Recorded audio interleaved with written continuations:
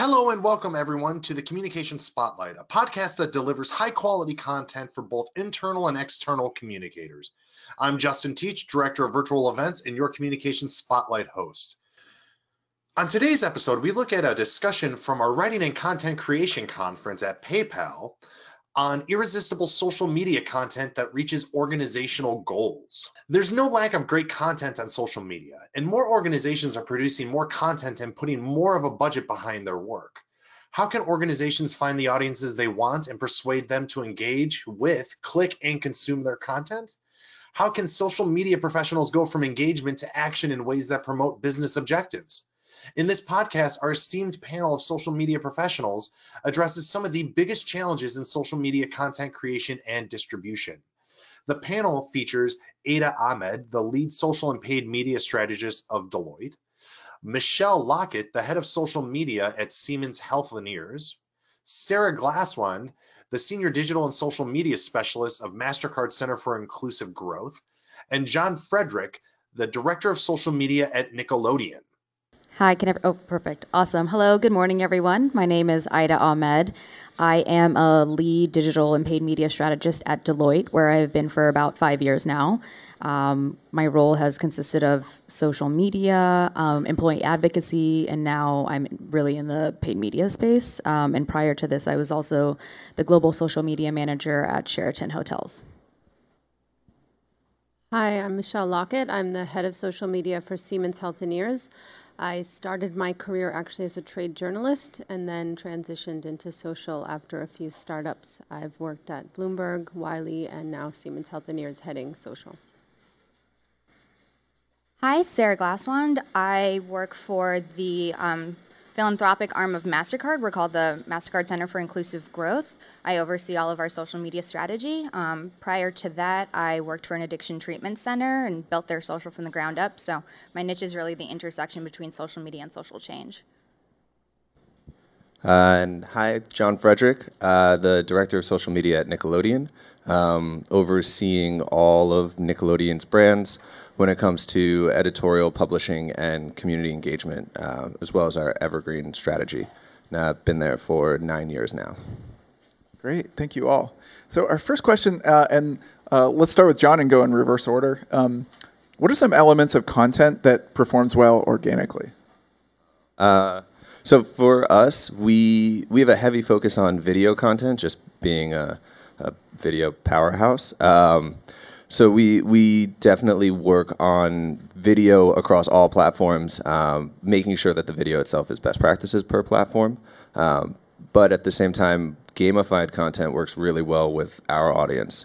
So consider it like a highlights magazine version of what you would see on social, with like spot the difference, find a picture, tell us your blank based on astrology, stuff like that. We use to boost engagement so that when the boring new show tune-in stuff comes along, we still have an audience in place. Yeah, I completely agree with that. I think dynamic content works really well for us. We do videos, we also do GIFs. Sometimes I'll turn a slideshow into an animation so that it has some texture and movement to it. Bright colors tend to work for us well because you always want to have something that's going to stop the thumb from scrolling. And then just making sure your content really resonates and making sure that it's easy to see and view. A lot of people still tend to design graphics in desktop format, but you really have to make sure things are mobile friendly. Yeah, so I agree with everything everyone said about video and GIFs and movement, but we also have some luck with showing our products in use, right? So we have a unique opportunity with our clinical images and showing how that showcases our technology, and then also just real life stories, taking journalistic photos of how doctors are actually using our systems works really well. Same for us. We have a lot of thought leadership, a lot of research that's really word heavy. So anytime we can animate or illustrate that, it's going to help make that content more, accessible. At the same time, we like to, what really works for us when it comes to either organic or paid is when we pose a question or do a poll, get really the audience feedback. So then they also in turn tell us what they're interested in hearing more about topic areas, and then we can produce more content around those areas. Great. A related question, and anyone can chime in for this. We don't have to go down the line. What are some elements of content? Oh, sorry. How do you create content that breaks through the clutter?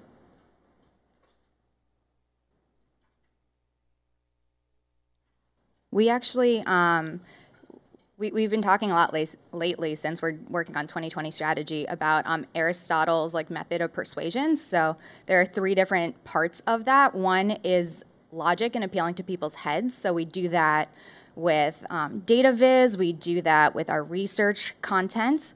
The next step is to appeal to people's hearts. So we do that through human storytelling.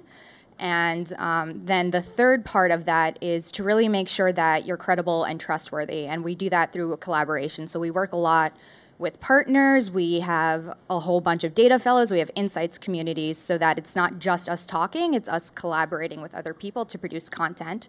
And under all of that for us is really making sure you understand who your audience is. It's not enough to just think about demographics. It's really important to think about identity. So we've developed 3 different personas, and we really cater to what motivates them, what do they need to know, what's going to benefit them.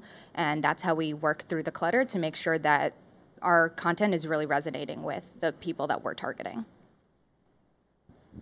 So we break through the clutter through topicality. So we have a mini SWAT team within the social team itself that's constantly meeting every day to see what is trending or what is interesting to our audience in that moment or over the weekend, so that we can create content within 5 to 6 hours and get it out there as quick as possible. And then we also look at previous trends to see, like, is there something that pops up in January? Is there something that pops up in February that we might have missed last year or that worked really well for us last year that we can bring back and repeat? And then for us, it's really about claiming heart share. So for instance, I mean, people are extremely fond of their childhoods. And so we tap into that nostalgia a lot. And being that it's the internet, nostalgia is a huge currency for breaking through the clutter. Great. What are some of your most important metrics for success on social media? So for us, it depends on what our goal is. So on the ad side, it's usually trying to drive traffic to a specific page or piece of content and ensuring that from there they do something else. Or we're trying to get content through lead generation forms or other things. When it comes to regular social, organic social, it would be engagements or video views, likes, all of that. We still track some of that. I would say the same for us when it comes to measurement. Really, digital and social come together. We are interested because the bulk of our content is thought leadership, it's research, it's reports. We want to drive traffic to Deloitte.com. Once they're there, we want to see how long they stay on the page. So really measuring traffic as well as bounce rate and the engagement, because at the end of the day, we want them to read and get the content, at the same time download it. So maybe that's something that they're going to look at and eventually reach out to us about business. So I think regardless if it's organic or paid, that's what we focus on the most. Great. John, you touched on this a little bit, but this is a question for the whole panel. How do you capitalize on current events on social media, and when should you avoid doing so? It's a double-edged sword because capitalizing on current events can also bite you in the ass. But the SWAT team itself that we have is filled, or at least I try to make sure that it's filled with some of the youngest employees in the company because they're the ones that tend to be the most tapped into what the internet is going crazy about at the time. So it's like filled with interns and new employees, and we work really hard to pull out ideas from them that can then be turned into touch points from Nickelodeon. So I will nix an idea if it has nothing to do with the brand, and it just happens to be like something that's trending. Because we always want to make sure there's some way to tie it back to the brand, but at the same time, we don't want to come across as too cringy or too hello, fellow students. And I think it's definitely important to think about making sure you're adding value when you go onto a trend. because if you're not going to add value, you probably shouldn't be a part of the conversation. There are definitely trending topics that you know are going to trend depending on your industry. For us, Financial Inclusion Week, we know happens every year. International Women's Day happens every year. When I was at the Addiction Treatment Center, Alcohol Awareness Month happened every year. So you know there are certain hashtags that are going to be trending depending on the time of the year as well. Yeah, I would agree. We usually tend to hop onto those awareness days, awareness months. As a regulated industry, it's a lot harder for us to jump onto a topic that might be happening for 2 days. We have 4 different business lines and really service every industry. So at any given moment, there's something in tech, something in human capital, really anything that could be trending on LinkedIn or Twitter that we're able to chime in because we do have that wealth of knowledge about these topic areas. So we actually do have something to offer when it makes sense. We don't really have a lot of opportunity to jump in on the viral moments, but we do certainly have content to provide and conversation that can be had when it comes to topic areas where we already have that built-in eminence when it comes to, whether it be workplace flexibility, Bitcoin, the top tech trends and HR trends out there. So there's definitely a lot of opportunities, but that also takes a lot of work on the social media manager's part to be researching and understanding on a day-to-day, a 24-hour news cycle of what's actually trending and where you fit in and where you can put that content. So sort of entertainment industry only sort of thing is we get stuck in that there is a moment of SpongeBob for every moment of your life. So it's very easy for us to fall back on let's just use SpongeBob to take advantage of this. And we have a wide range of properties. So that gets difficult is how do we, instead of SpongeBob, insert all that or Henry Danger or any of the new shows that we have coming up into this trending topic. So there's also that if we're going to do this, let's make sure that it's not only out of the box but also doesn't come across as we are now the SpongeBob social account on Nickelodeon. That's great. On a related note, how do you balance managing a content calendar with taking these opportunities that pop up spontaneously?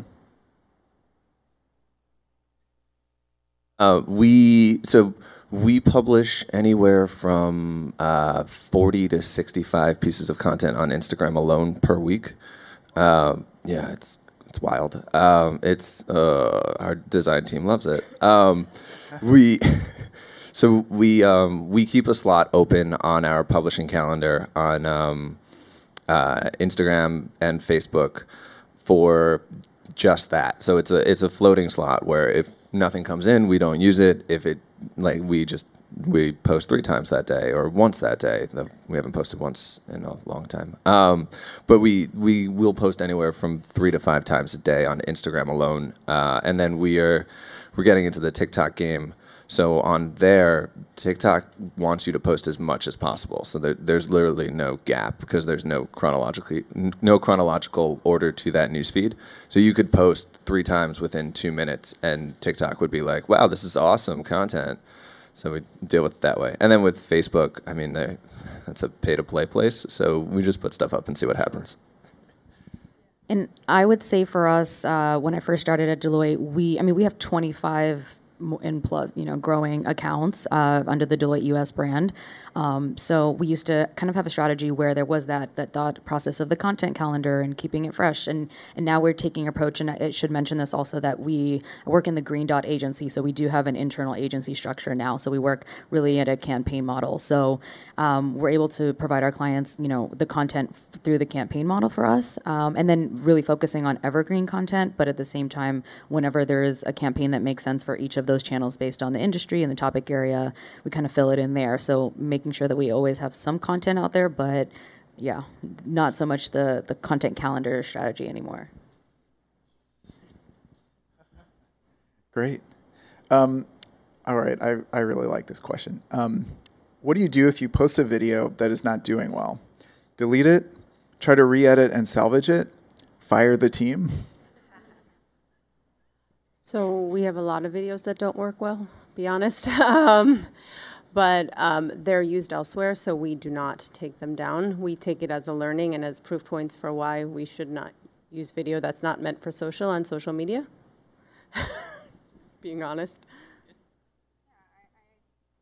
I agree. I think that one of the really nice things about social media is that you can experiment. So you can test different types of video and see what's performing better than others and try to, extrapolate why one might perform better than another. Try different openings, obviously making sure you have subtitles these days is a given, and making sure they're above the play line so that they're not hidden. But it's definitely something to play with, and video, might not work super well at one point, but then a month later, a lot of people might start watching it. So it's probably not a good idea to delete if you believe in the content, but definitely keep going and try new things with video. Great. How do you decide, we talked a little bit about TikTok, how do you decide when to put effort into a new social platform and conversely to stop using one that isn't performing?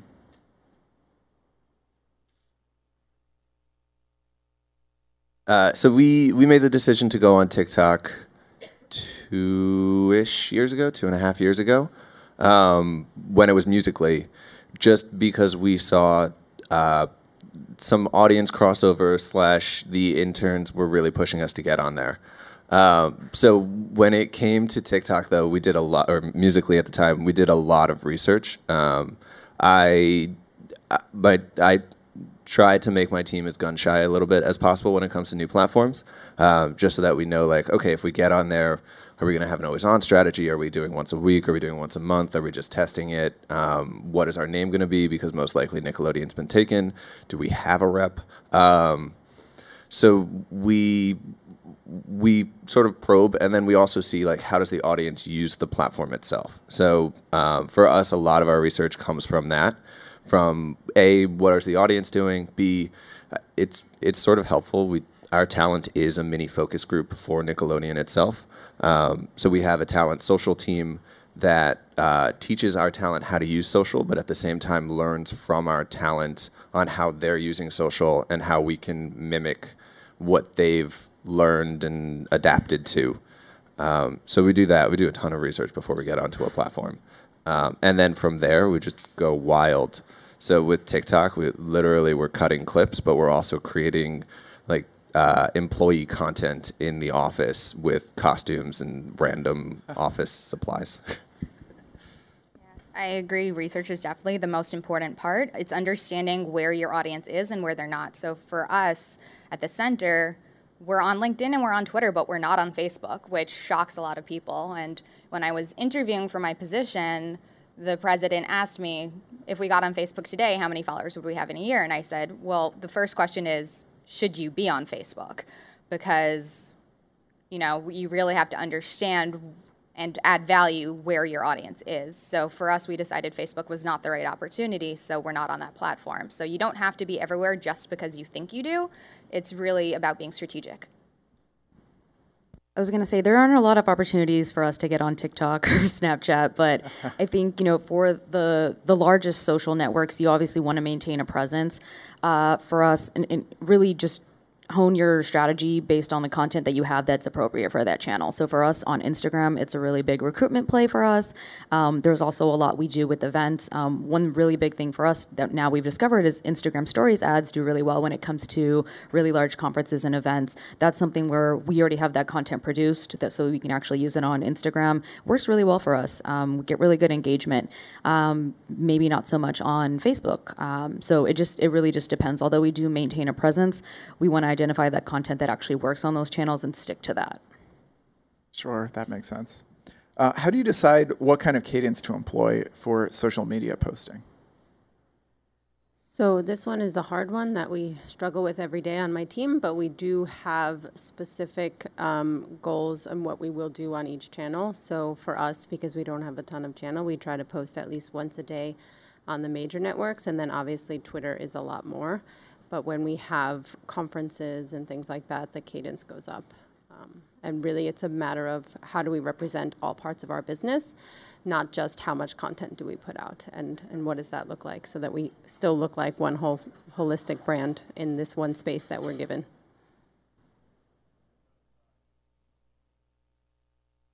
So that's one of those golden gooses where you're constantly trying to chase that. When we first started, we used a company called Prosodic, I believe, that would show us, they literally show us engagement over time so we could see how long a post was getting its maximum amount of engagement before it started to fall off. And then from there optimize, okay, if a post gets its most engagement within the first 3 hours, then we can put up our second post 4 to 5 hours later without cannibalizing that first post. So from there, it was also just a game of like, what feels comfortable, what feels right. Like, do we think that Facebook is going to ding us if we post within 2 hours of a post versus 3 hours or 4 hours, and just testing that. And now we finally were able to get data scientists to work on that from a social standpoint, where we are figuring out and working with them and doing A/B testing to decide like Facebook versus Instagram versus tweeting, like what is the maximum, what is the minimum, what is that secret sauce. But it is tough. Very cool. We have a question specifically for John. How do you deal with the balancing of nostalgia of old media and current media? So we have to post the new stuff. Nobody knows it, so it doesn't engage with, or they don't engage with it. But it helps build the brand. We keep the old accounts ongoing and with new-ish or new or repurposed content just to serve as that comfort food for the audience. And we sprinkle in evergreen and 90s and early 2000s content as comfort food so that when there is new content, fans aren't immediately turned off. But it's definitely been a trial and error that is constantly ongoing as to like, how do we launch this but also not make people hate it even though they've never seen it and they're comparing it to shows that it is nothing like.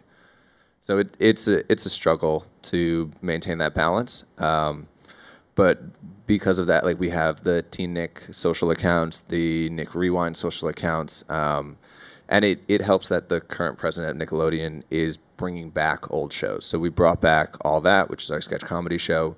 We're bringing back Rugrats. We turned Invader Zim, Rocko's Modern Life, into movies. We're working with Netflix on a live-action Avatar. There's a lot that we're doing where we're providing fan service, and then, of course, we're launching new shows, too. Thank you. Do you have any resources that you can provide that we can share with directors who are not familiar with social media strategy? It's a big question, I know.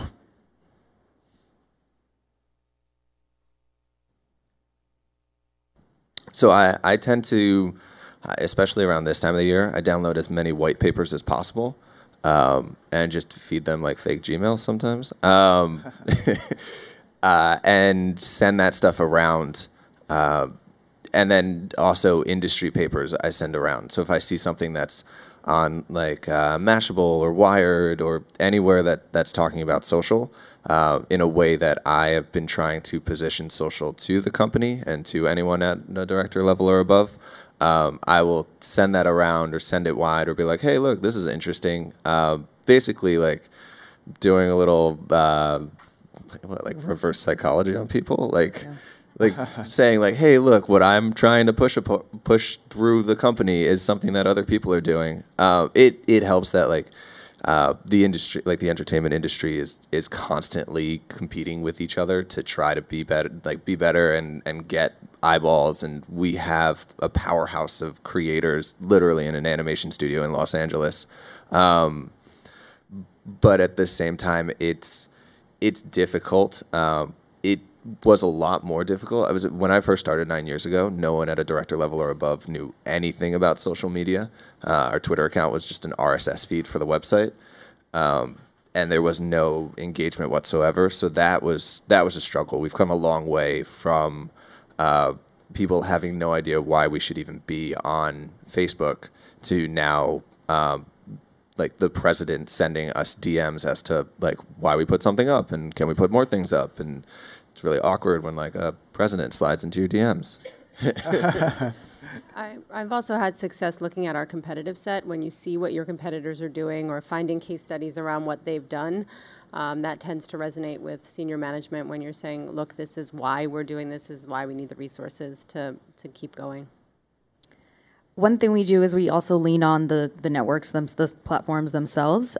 We have, and this obviously depends on how much money you're spending on each of the platforms, but if you're spending a good deal amount of money, like we are, like for instance on LinkedIn, we have a good relationship with them where they're able to actually tell the story to our senior leadership. They provide us with quarterly business reports. Again, that it really includes competitor analysis, also just really what the investment is and what we're getting from it. So I think if you have those relationships with your partners at the networks, they can also kind of guide your senior leaders into really, what the impact is that your company's making on their channels.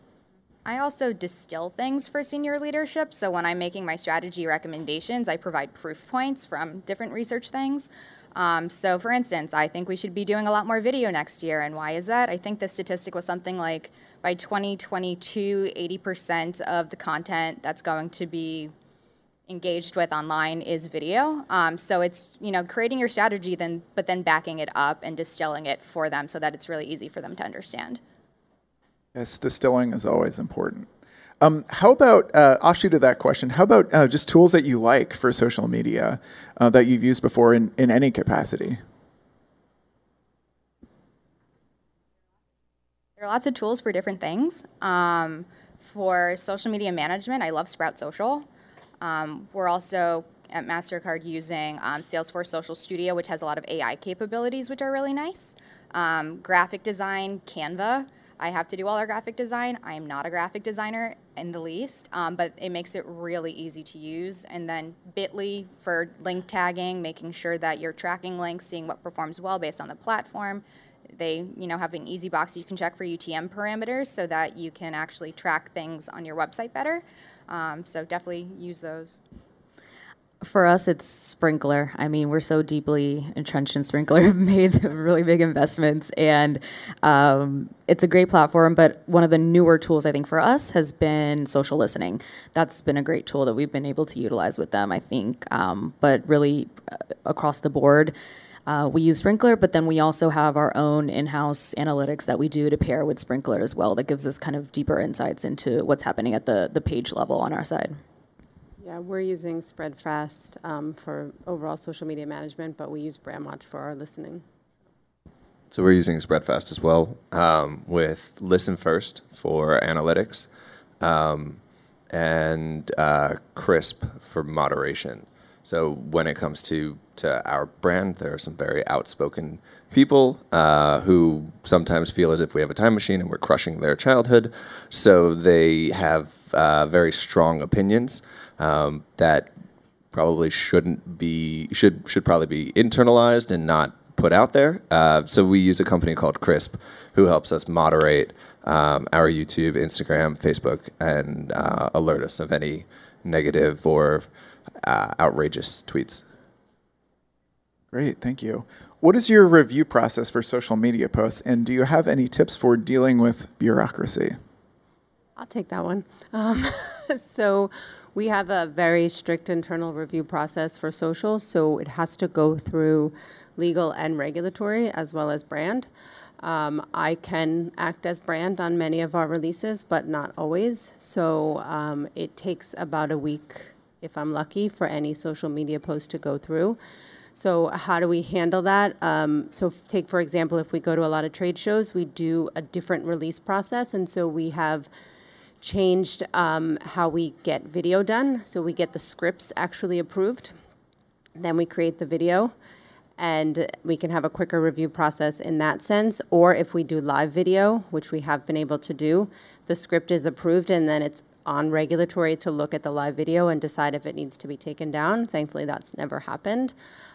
We do it all in a really odd tool that was already created before I got there. Ideally, it would happen in a tool like Spreadfast and make my life easier, but it doesn't. So it takes a long time. But it's really educating the people on the team.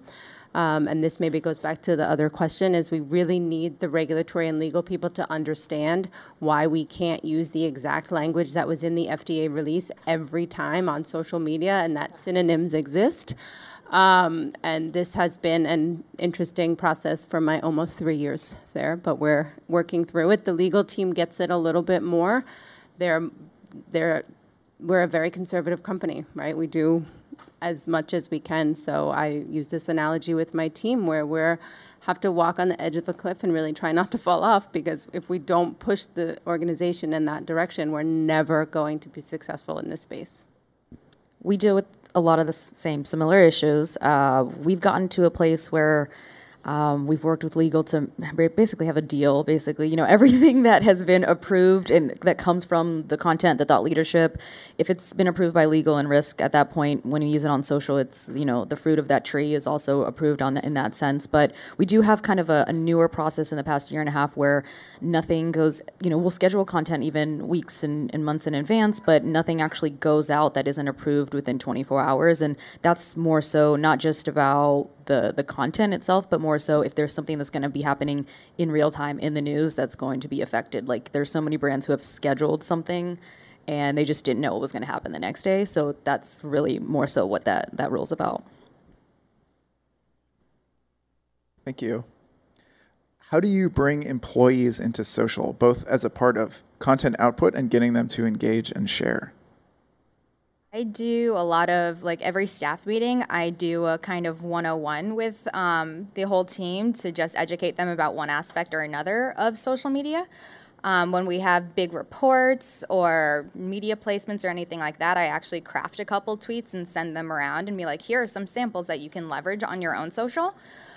We also, MasterCard as a whole has this platform called SoPros that people can opt into, and then they'll get an email whenever something big comes out with a tweet or a LinkedIn post already in there, and all they have to do is press send, which makes it really easy. And as part of the MasterCard social media policy, when you're tweeting, you have to do #MasterCardEmployee as a visibility transparency thing, so it automatically adds that for people, so it makes it really easy for them.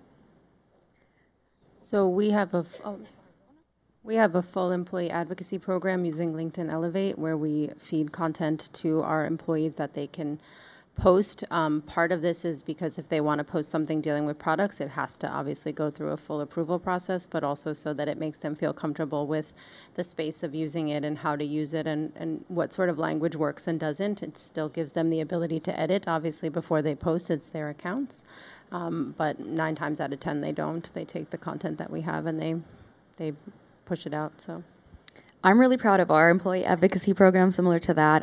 In the global instance, we use LinkedIn Elevate, but we, in the US, use Dynamic Signal. I don't know if anyone's heard of that. Yeah, so I'm really proud because I've also spent 2 years of my time at Deloitte helping grow that program, and we have more than 10,000 active monthly employees, which is roughly 10% of our workforce, so that's really big for us. Employees are very excited about it.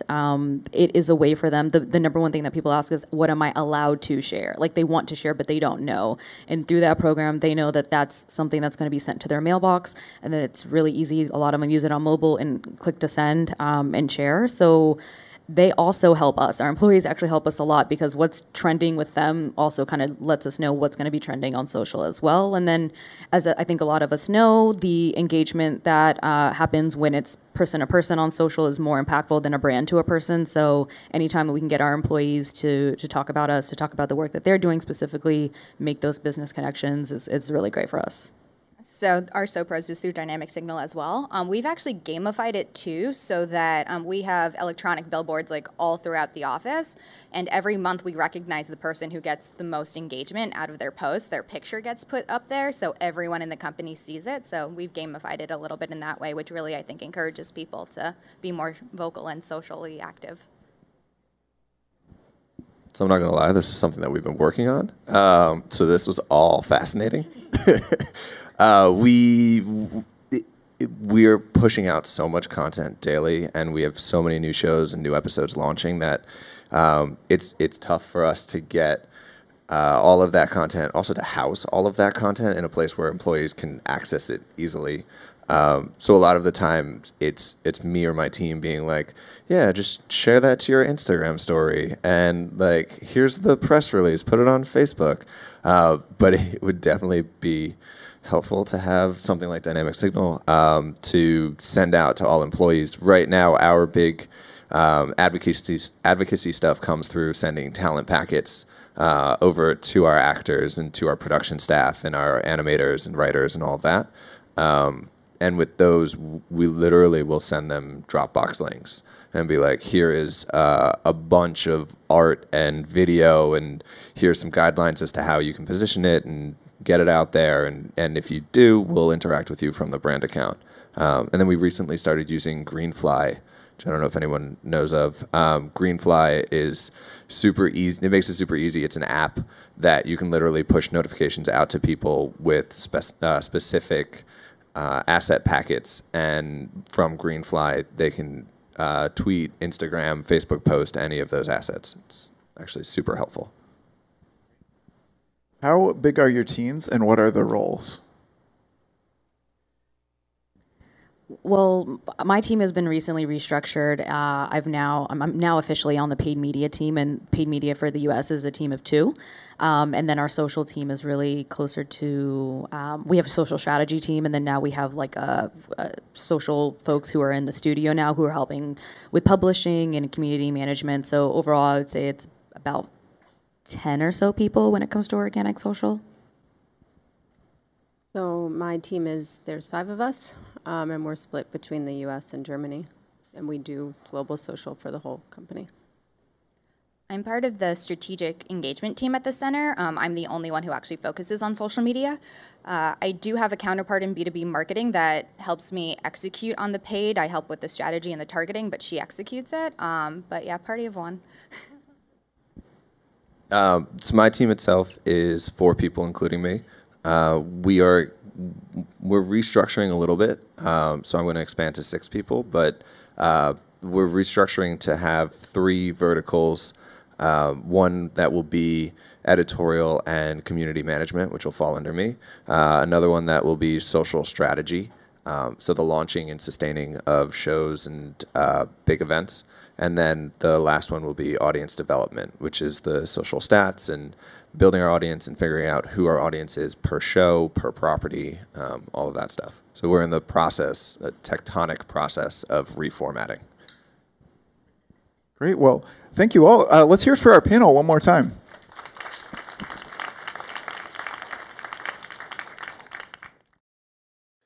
Thank you for listening to our latest episode of the Communications Spotlight, a podcast that delivers high-quality content for both internal and external communicators. If you like this session and want to get more content like it, please visit reagantraining.com for full membership details. For one low price, you get access to over 600 hours of content, ranging from the best presentations from our live conferences to virtual events. If you are interested in membership, please visit reagantraining.com/virtual, and you can save $300.